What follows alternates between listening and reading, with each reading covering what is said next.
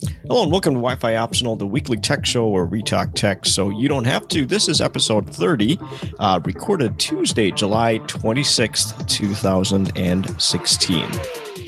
My name is Rukshan Wijaratna, and I have Mr. Jason Wadicott with me as always. And we've been doing some experimental internet connectivity today. How are you doing, Jason?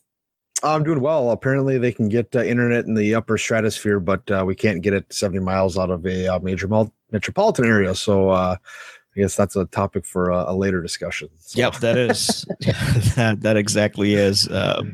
Lots of crazy news. Companies buying each other, and like Jason said, very high altitude internet connections and whatnot. But without further ado, let's get things rolling.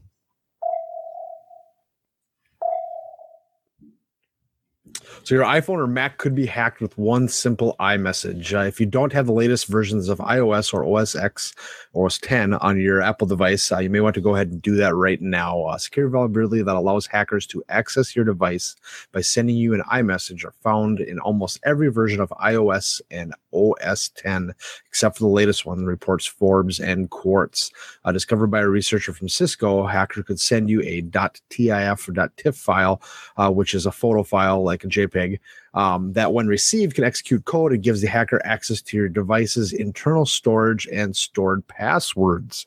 In order to avoid this, there are a few simple solutions at the moment. You can update your device to the latest versions of iOS, which is 9.3.3, or OS 10, which is El Capitan 10.11.6, or just turn off your iMessage. Apple did not immediately respond to the request for comment.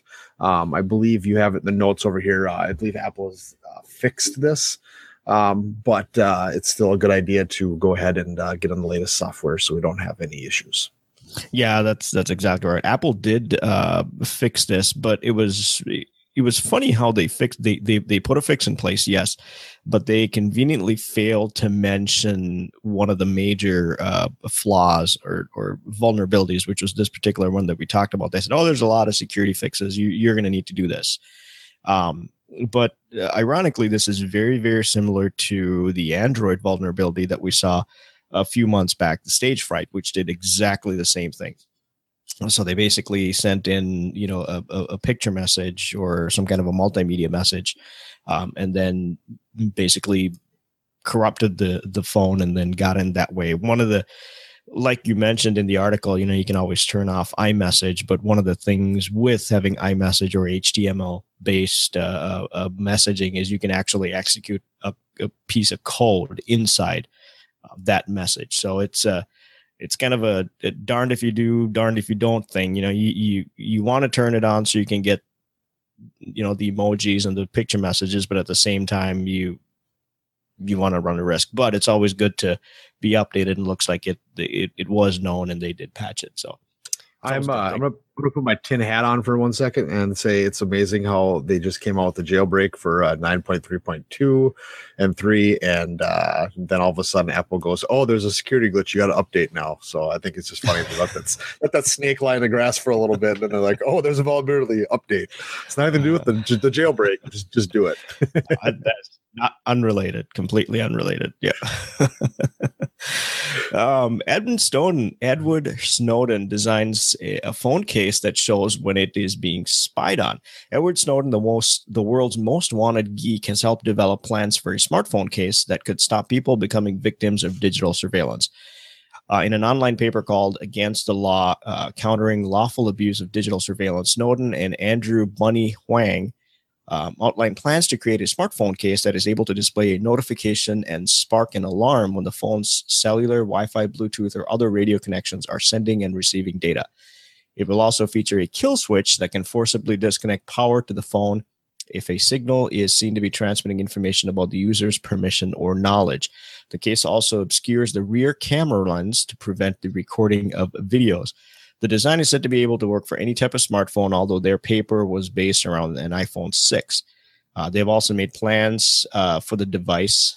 They have also made the plans for the device an open source project, so anyone can create it. Snowden and Bunny concluded the paper by saying if their prototypes are a success, they will look into the Freedom of Press Foundation to potentially fund production of this particular case, which is, in my opinion, is a fantastic idea. But at the same time, as I'm reading this, I'm thinking there's all these apps that you can download from the App Store and the iTunes app, Google and Apple app stores, and a lot of these apps will ask for permission to do this, permission to do that, and they'll push ads. So I haven't seen the interface, and they have kind of been they haven't given a lot more information beyond what we know.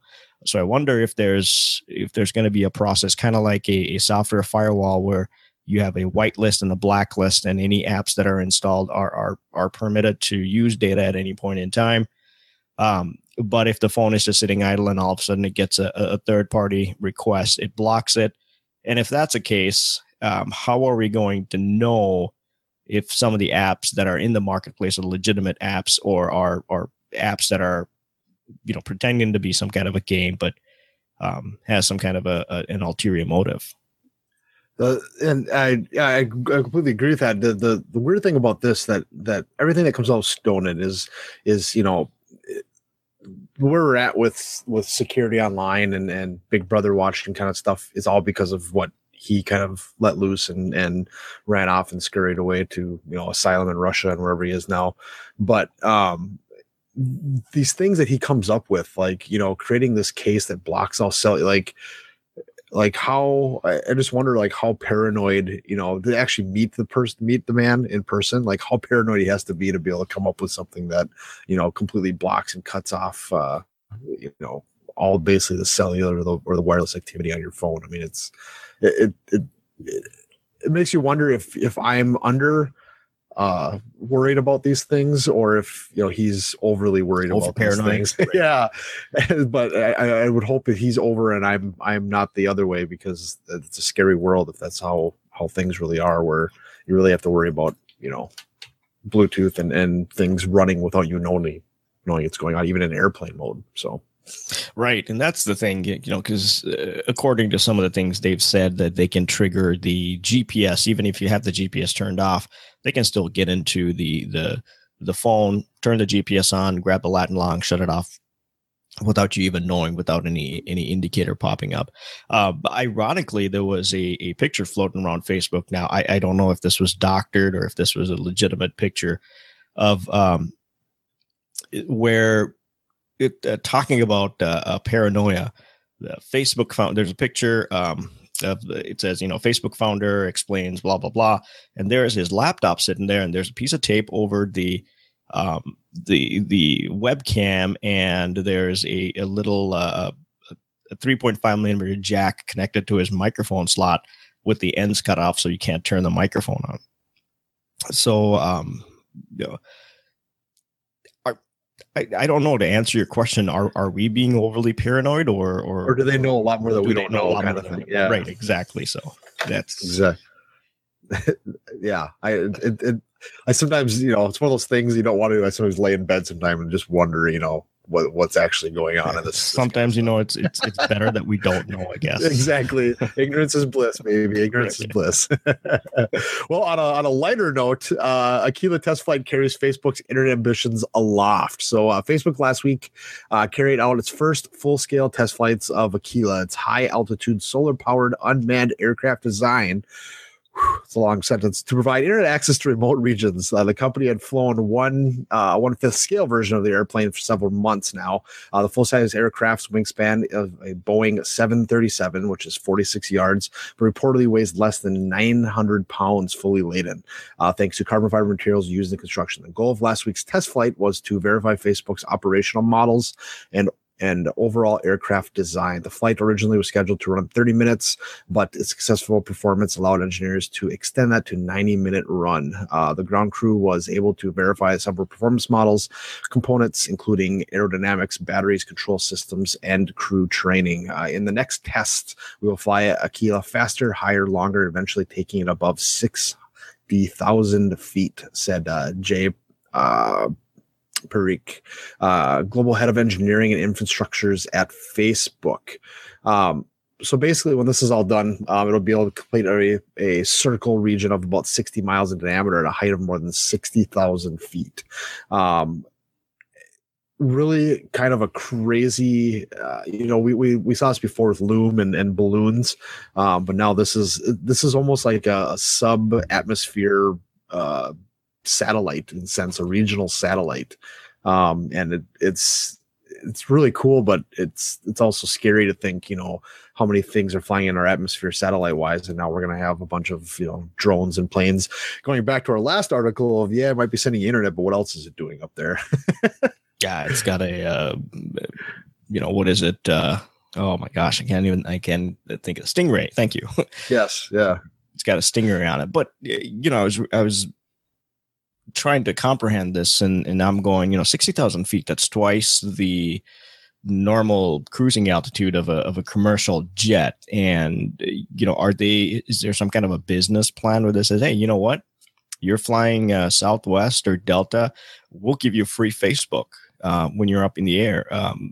That might be something, but like you said, it's amazing to see where now there's, you can look at different bands, so to speak. You got 30,000 is your commercial airline, and now you got 60,000 that where this Aquila, self-propelled or solar powered unmanned repeater, so to speak, is flying, and then right next to it is a satellite. So are we getting close to suborbital flight? Possibly. I don't know. It opens up the kind of a Pandora's box, so to speak, like you said, where sure, this is going to be up there providing internet, and that's fantastic because like we were talking about before the show, there's so many places where you can't get internet, so this is fantastic. But if you can do that, what else can you do? So exactly, another paranoid article. But moving on, Apple sees iPhone sales drop again, but it beats forecast. A U.S. tech giant sold 40.4 million iPhones in its third quarter, slightly above forecast of 40.02 million. Apple chief executive Tim Cook said the results reflected stronger customer demand than we anticipated. The firm said it expected sales to fall again in the fourth quarter between $45.5 billion and $47.5 billion. Demand for Apple's flagship product has been slowing since the second quarter, when the firm reported the first drop in iPhone sales since their 2007 launch.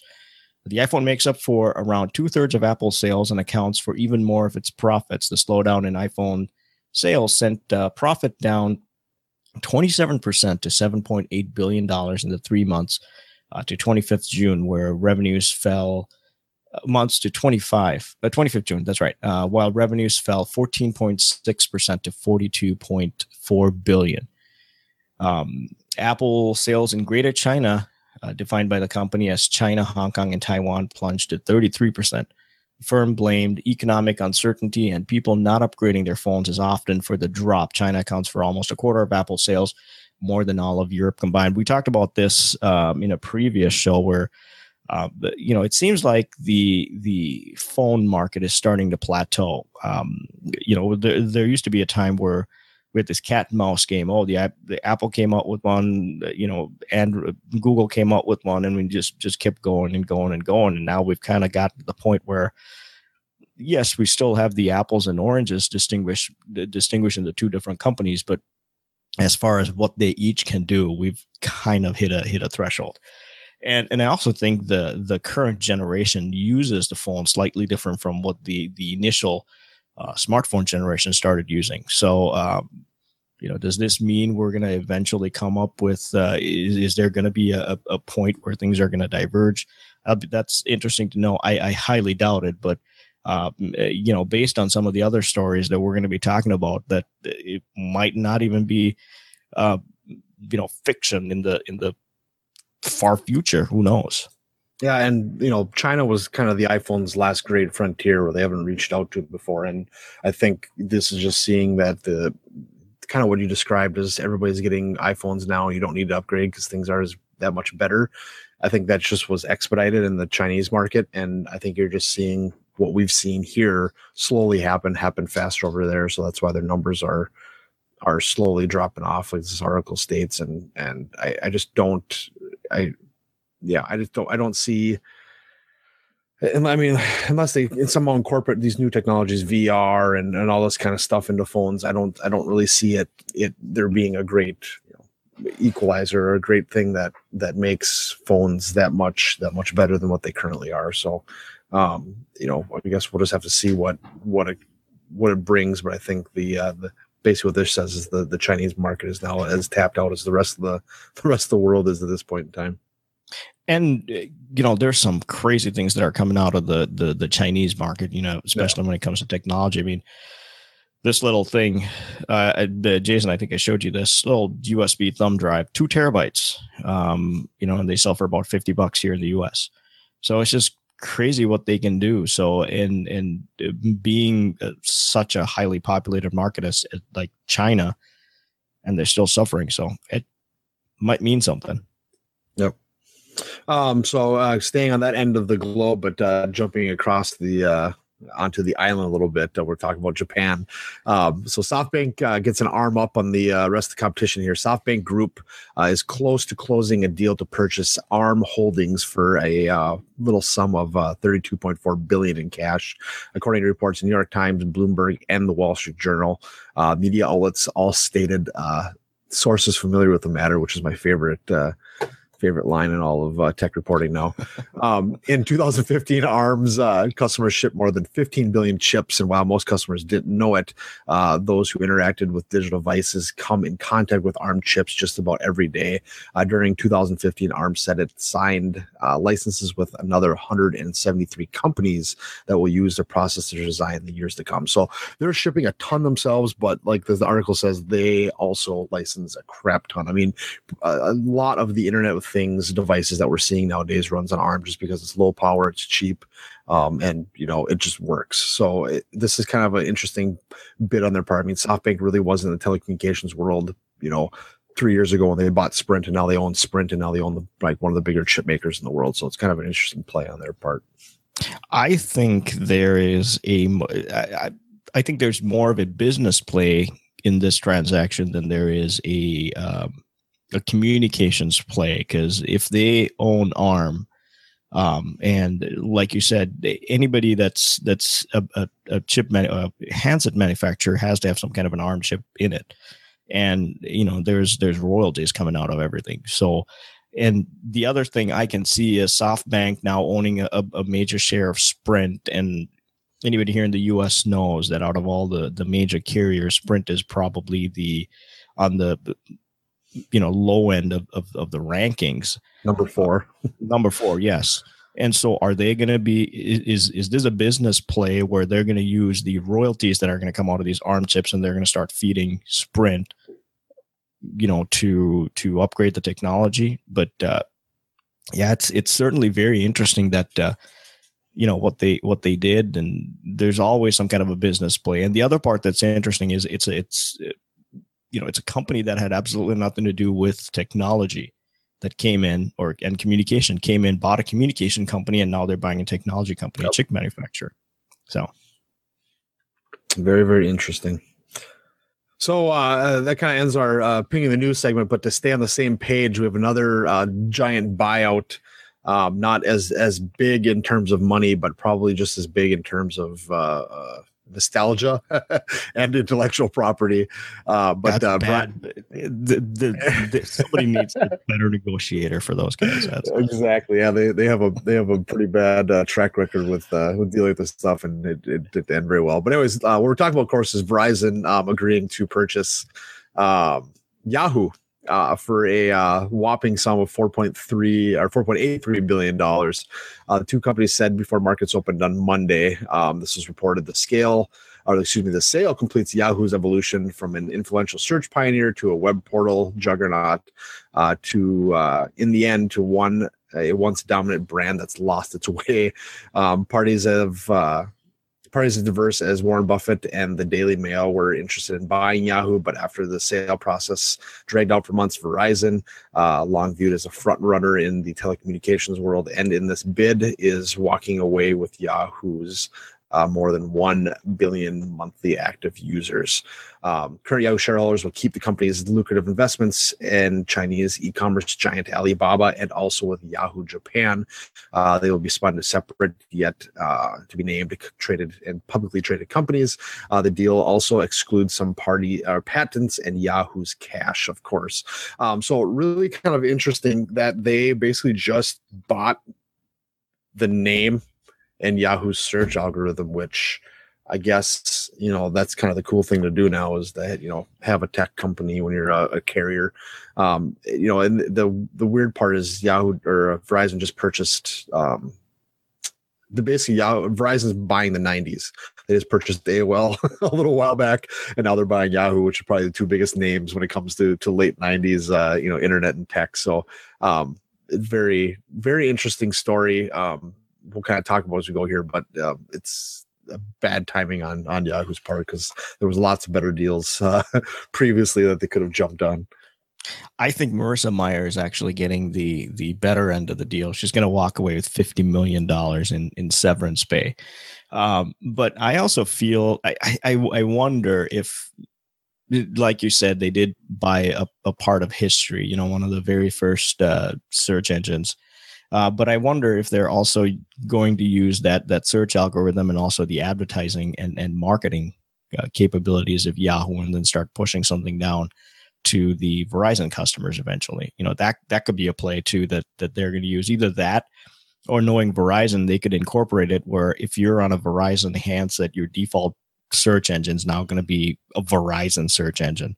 And they're going to use the Yahoo, like you said, the search algorithm. But yeah, it's 4.83 billion is just chump change for them, especially for something like Yahoo. And it's unfortunate that they Yahoo tried time and time again to revive the company, but I don't know, it just didn't happen. But the other thing I see is Google's been eerily quiet, so I find that very interesting too. So I wonder if they're gonna have something to say about this. Yeah, it's flaws, and I mean this has been agreed to, but it's got to go through FCC clearance and all that BS that I think the AT&T purchase of what was AT&T DirecTV before it didn't go through. They got shut down on some things, but all that stuff has to go through yet. But the interesting thing that we talked about before the show is at one point in time it was a $125 billion company, which is basically as large as Facebook and Google are nowadays. And the two interesting facts were Yahoo refused to buy Google back in 1998 for a mere $1 million, not even $1 billion, and they passed on that. And then they were offered to be purchased, similar to this situation, by Microsoft in 2008, basically 10 years later for 45 billion, so 10 times as much, and they passed on that. So like you said, it's been a really weird path since Marissa Mayer took over a few years back, and I think this is really the only thing they had left. They've tried everything, and I don't think that their grasp is like you said, the nostalgia and people of our age and back to that time frame just doesn't play anymore. Everybody goes to Google. Everybody, uses Gmail or some other service for email. They don't use Yahoo Mail anymore. And I just think that there wasn't. I don't think 4.8 billion is an undersell of Yahoo because, like I said, we're tying it back to how they used to be, not what they are now. Right, and then I think that was one of the things. They failed to evolve almost. All the other companies looked at market trends and like, hey, this is what people are doing. Here's where technology is going. Here's how we're going to change. And as much as we sometimes complain, I mean, you and I, we go through that almost every day. We use Google Docs, for example, for our show, and then every time there's some kind of a change, we're like, this is frustrating. But then you almost have to have those changes to stay ahead of the curve, so to speak. And one of the things is they, like you said, they tried to hang on to that nostalgic feeling, and hey, we're going to give the people what they used to remember. And that's great, but if you stay there, people are going to go, yeah, that's great, but that's not what I need right now, and I'm going to go to somebody that can get me what I need. So again, it's unfortunate. They tried everything, but it is what it is. I think Verizon should come out with an ad where all it does is go, it's like Yahoo, and it's like, you got mail, and it just says like now all under one same roof. Watch. That's going to be the default SMS notification on all Verizon phones. That's the only reason they bought it, for those two sound bites. So it was worth $10 billion. $10 billion for two sound bites. Oh, that's hilarious. No, it's going to be interesting how this ends up, but if it actually does go through. But the other interesting part is the Alibaba thing was probably one of the bigger purchases. One of the bigger things that they owned, and the fact that Yahoo Japan is kind of left out too as well, I suppose, because Verizon has no reach over there. But it'd be interesting what those two companies are called, because they're taking the Yahoo names. I don't know if they'll still be called Yahoo Japan, or they'll call it, Kanishiwa or something. I don't know what the hell we're going to call it in Japan, but and then Alibaba, the whatever company, the holding company, that's just the holding company, so it's going to make a difference. But it's just interesting though. Alibaba is also the government telecom over in China. Right. So they're basically, so we'll see. CES next year is going to be very interesting. We'll see how it goes. I'm actually going to be at CES, so we'll see. I'll find out reporting live for Wi-Fi optional. Yeah. So we'll see. We'll see who's going to be out there. Is it going to be Yahoo? Is it going to be Verizon? Or we'll see what the company is going to be called. And looks like we've almost. Jason just sent me a message saying, "Yeah, we've almost hit our allotted time." Thank you again for watching the show. That's all we got for today. Don't forget to subscribe if you like the show. And also, you can always find us on your favorite podcast app. And if you can't find us, rss.wifioptional.com is our feed address. You can also always find us on iTunes, the audio-only version. If you have questions, comments, find us on Twitter. Our Wi-Fi Twitter handle is @WiFiOptional. And if you ever got a question or want to reach out to us, info@wifioptional.com is our email address. And there it is. Thank you very much to Purple Planet for providing the music. You can always check them out at purple-planet.com. And episode 30 is a wrap. My name is Rick Sean. Thank you, and have a good night. Good night.